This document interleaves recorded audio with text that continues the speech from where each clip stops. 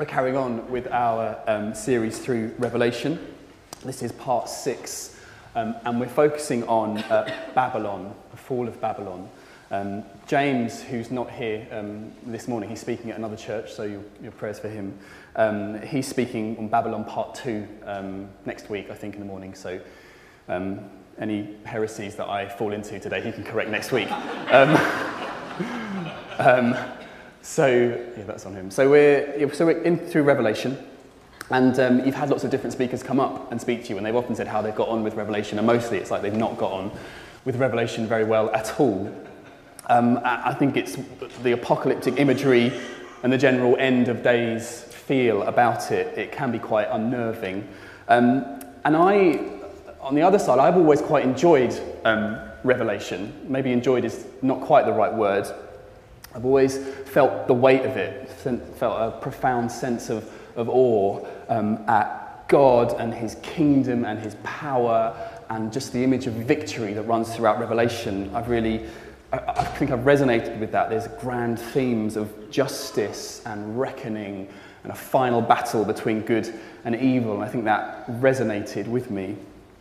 I used to have on the background of my desktop computer when I was at home, this verse from Revelation, and it's Revelation 6, verse 16 and 17. So this was my desktop, this was the background, and it was this: and the kings of the earth, the great men, the rich men, the commanders, the mighty men, every slave and every free man, hid themselves in caves and in rocks of the mountains, and they said to the mountains and the rocks, "Fall on us and hide us from the face of him who sits on the throne and from the wrath of the Lamb. For the great day of his wrath has come, and who is able to stand?"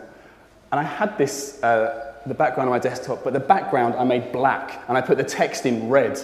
And it was it was probably a little bit alarming to look at. I think my mum looked at it and was like, "Do we need to worry about this boy? Like, what's going on?" I don't quite know why I did that exactly, but I think it spoke to me in a way that I felt I needed to heed in some way.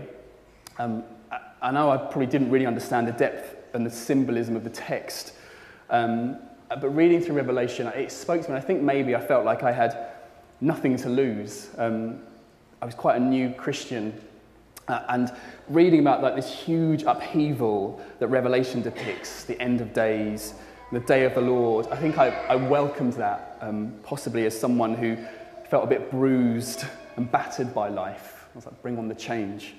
Perhaps it was just the zeal of youth, I don't know. But for those who've got a lot invested in this life, who are heavily invested in the status quo, got a lot of material wealth, all of that being called in by an almighty God, things being called into account and weighed and measured, maybe it's got a different ring to it. The other way that I've interacted with Revelation a lot over the years is in prayer. In prayer and praying for people, I've used a lot of phrases like, "Jesus, you are King of Kings and Lord of Lords," that we read in our passage today. At the name of Jesus, every knee shall bow and every tongue confess that Jesus Christ is Lord. It's from Revelation. "Jesus, you are the Alpha and the Omega, the first and the last. You make all things new." All of those are pulled straight out of context from Revelation, but I think we're using those words just as a declaration of the authority of Jesus, that all authority belongs to him, and in his authority we pray. I was praying with someone a while back, and we were it was a bit contested who Jesus was. He was like, "Well, that's fine, you can believe who Jesus is. I think I agree with some other people." And I said, well, which Jesus do you want me to pray in the name of? Jesus, who was a good man, said some nice things, and we're going to hope that he can help you now. Or do you want me to pray in the name of Jesus, who's King of Kings and Lord of Lords and has all authority, who has a claim over your life? Like, which one do you want me to pray in? And he was like, well, yeah, that one sounds better.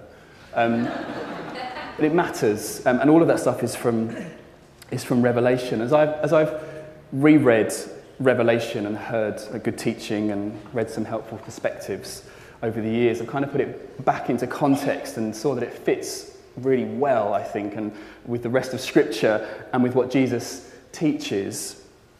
But if we look at our context, and where we find ourselves this morning. We meet, so John has gone to the island of Patmos, and he's had this revelation, had this vision. And in the chapter just before this one, God's judgment is being poured out, and he meets 7 angels, and they're pouring out God's judgment out of 7 bowls onto the earth.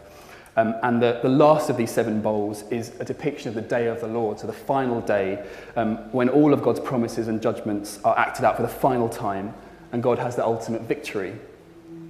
And John seems to go sort of back again over the details. He does this a few times in Revelation and kind of focuses in on different details of what's happened from a different perspective. And that seems to be what he's doing now. And he goes back to this moment of the fall of Babylon. So in our passage in verse 1, one of the angels who poured out these bowls of God's wrath, he says to John, "Come, I will show you the punishment of the great prostitute who sits by many waters." And the question kind of hits us in the face. Why a prostitute? This is a symbolic image. That's what the angel says. Later he says, this is what it's, this is a symbolic image. But why a prostitute? Has this got something to do with sex or sexual ethics or prostitution itself? And it's worth having a little detour. I'm just saying God has, and the Bible has a lot to say about sexual morality.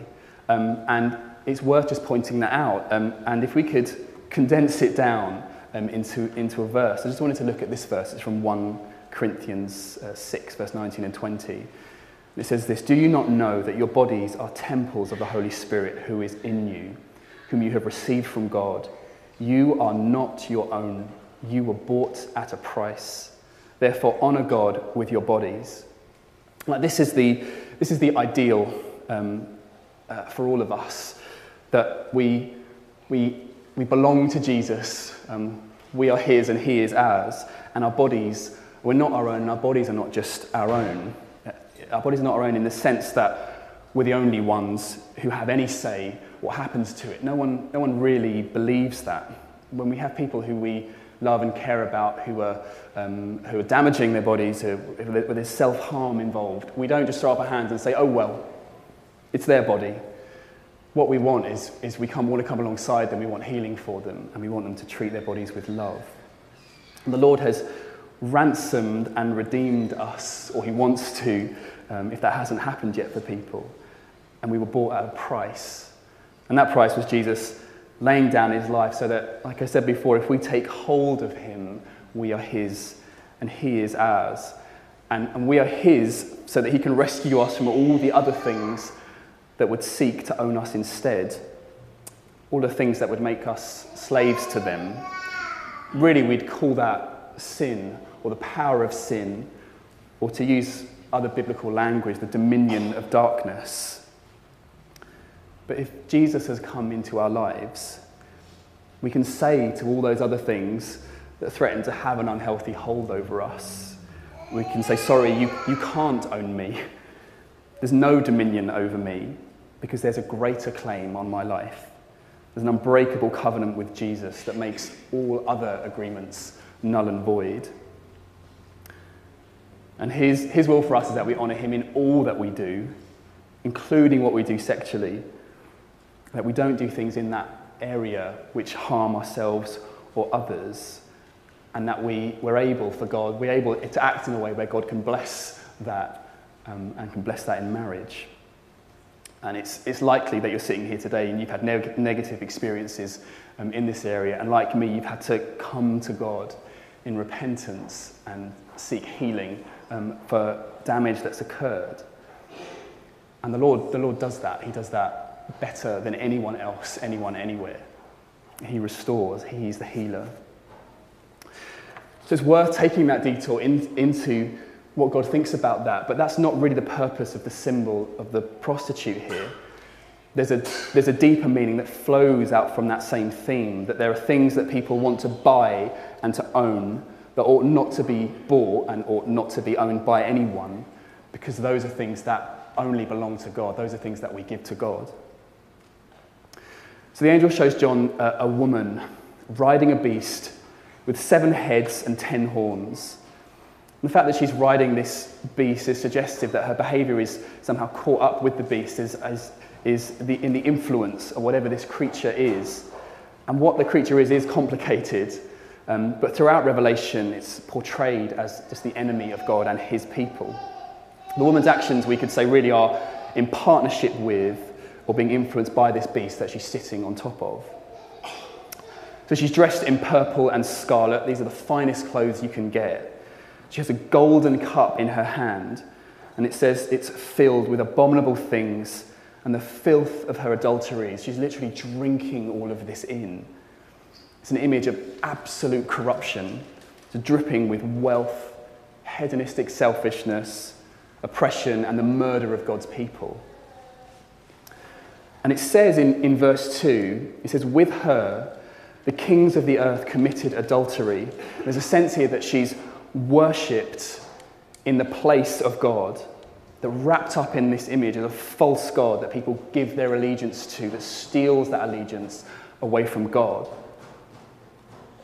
And her name written across her forehead is Babylon the Great, mother of prostitutes and of the abominations of the earth. What's being pointed to here is probably the military and the financial might of the Roman Empire, which was the great power of the day. This is Rome who crushed people underfoot in conquest and demanded allegiance and worship. James said in the very first talk in this series, the Roman Emperor Caesar was considered a god. He considered himself a god, and he was worshipped, and worship was commanded. And he took the titles, really crucially, he took the titles Saviour and Lord. And there's a clash about to happen with someone else claiming those titles. And if it is Rome being alluded to here, and it's more complicated than that, but if it is Rome being alluded to here, and specifically it's Babylon that's named, what's going on? Is it Rome, or is it Babylon, or is it something else? And it reminds me a little bit of this quote from C.S. Lewis. This is from Mere Christianity. And he says, how monotonously alike all the great tyrants and conquerors have been, how gloriously different are the saints.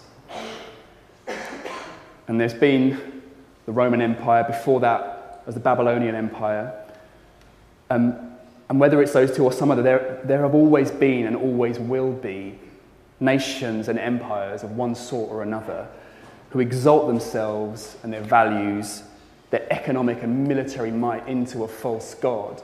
They look at their security and they say, this is what we need, and they hold on to it rather than looking to God. And they end up rejecting God, and ultimately, down that path, they end up as adversaries. And the point, it's not the point that C.S. Lewis is making, or he's making a deeper point, but every tyrannical empire does the same thing, looks to amass wealth and power and dominion, and they crush people underfoot in the process. And the message of the gospel doesn't work well with that. It really doesn't. It really fights against that. And a battle starts to occur. And Michelle talking about the Christians in Iran, what are they going through? What have they been going through? But they'll be meeting today, and they will be encouraged, and we've been praying for them. So that's what tyrannical empires look like. They all kind of merge into one. They all end up doing the same thing. But by contrast, when God starts to live in our lives, we don't all look the same. Who we are comes fully to life in him. Our heritage, our likes, our dislikes, our passions, they start to open up, and we look different, but God is alive in us. That's the point that C.S. Lewis is making. And there have been Babylons, there have been Romes, and actually in all of his symbolism, John also picks out that in there's the fall of Tyre and Edom, ancient enemies of Israel. But these were all nations who embodied rebellion against God in every way. And there will be empires like this again in the future, and there are empires like that now. But what John seems to be pointing to is the system, is the military, financial, religious and ideological that sets itself up against God, that system that springs up when humanity decides it just doesn't need him. Every empire set apart from God goes the same way. Power at all costs, and ultimately worship of the false god of their power and pride. And it reminded me of this verse from Habakkuk. I had the verse and then I had to find out what book it was in. But Habakkuk says, "Woe to him who builds a city with bloodshed and establishes a town by injustice." And what John is pointing to is that in the end, when the end comes, God will deal with these systems and it will all come crashing down and everyone will be held to account. And we have to remember that at this point in Revelation, it's still a letter to encourage churches. It's still a letter to churches full of Christians who are suffering persecution, probably under the Roman Emperor Domitian. And what they would get from this message is that God has seen this corrupt and blasphemous empire, this system which is persecuting you. It's even worse than you think, but in the end there'll be justice. The system will fall and I will hold everyone to account. This would have been a huge encouragement to them, as it is a huge encouragement to Christians everywhere, and it should be an encouragement to us. The end is decided, the battle is won, and there are casualties in the meantime, but they're being recorded and will be accounted for when God makes all things new. There's a lot of chaotic symbolism throughout all of this text, and I got a little bit lost, like Daniel did in the reading, with the horns and the heads and the numbers of them. But there's a verse that stands out to me from all of this, like a beacon. And if you only take one thing away from today, let it be this. Ultimately, what God allows, he won't allow forever. And in verse 14, we see some combination of the powers that we've seen, the horns, who are kings, and the beast, rise up and wage war. And when they wage war against the Lamb. And we heard back in Revelation 5, when Tim came and spoke to us, about a scroll. And this was in Revelation 5. It's a scroll with 7 seals that no one could open. And John wept because no one could be found to open this scroll so that it could be read out and God's judgment could come. And we don't have wax seals nowadays. We've if I can borrow some of Tim's talk, we have lickable glue on envelopes, and it seals it. And this is probably more like an equivalent of like a recorded delivery, where it's sealed with a signature, and you have to have the authority and the signature to be able to receive that letter or package and open it up. But back then, wax was dripped on, usually not as many as this, one blob of wax was dripped on, and you'd have a signet ring that had a seal of authority, was pressed in. You can see these are just plain, but it was pressed in. It would be the authority of whoever the letter was from. And you'd have to have the right authority to be able to break that seal to open the scroll. We look at this scroll, and you see the seal of authority, and there's authority, 7 times. And we look at that number 7, and we know from our previous looking that number 7 points to completeness or perfection. To open this scroll requires no less than complete authority, all authority, and no one can be found. And John is weeping. And we pick up the verses in chapter 5. And it says, "Then one of the elders said to me, 'Do not weep. See, the Lion of the tribe of Judah, the Root of David, has triumphed. He is able to open the scroll and its 7 seals.' Then I saw a lamb, looking as if it had been slain, standing at the center of the throne." And then we jump to verse 13. "Then I heard every creature in heaven and on earth and under the earth and on the sea and all that is in them saying, 'To him who sits on the throne and to the Lamb be praise and honor and glory and power forever and ever.'" So who is this Lamb that looks as if it has been slain and is now praised and has glory and honor and power forever? This Lamb that's described as a lion and has the authority that no one else has. This Lamb that the combination of adversaries of the Lord rise up to wage war against. And this Lamb is Jesus, the one who has all authority, the Son of God who stepped down into history to lay down his life, to be the perfect sacrificial lamb, an offering acceptable to God for the forgiveness of sins. This is Jesus triumphant. If we go back to verse 14 from our passage, they will wage war against the Lamb, but the Lamb will triumph over them because he is Lord of lords and King of kings. And with him will be his called, chosen, and faithful followers. See, over this passage, and really over the whole of Revelation, this phrase stands like a banner. This phrase and phrases like it. The Lamb will triumph over them because he is Lord of lords and King of kings. And with him will be his called, chosen, and faithful followers. Revelation is full of symbolism, and whether it means particularly one thing or another thing, whether there's some things which are going to happen which are literal or more of it's figurative, whether the beast is Rome or Babylon or something else, the Lamb will triumph, and with him will be his called, chosen, and faithful followers, because he is Lord of lords and King of kings. And I looked at the Greek word translated as king and lords. I wondered if it was the same word between the king, capital K, and the small k, kings. And it is the same word, actually. And it's just the singular king, plural kings, singular lord, plural lords. But in that, there's a truth that there are many lords, but there's one true Lord. There are many kings, and we have one now, but there's one true king that they'll all have to answer to. And our role, if we want it, is to hear that call over our life, to respond to his choosing of us, and then to be faithful. Because in the end, no matter what, overall, he is victorious.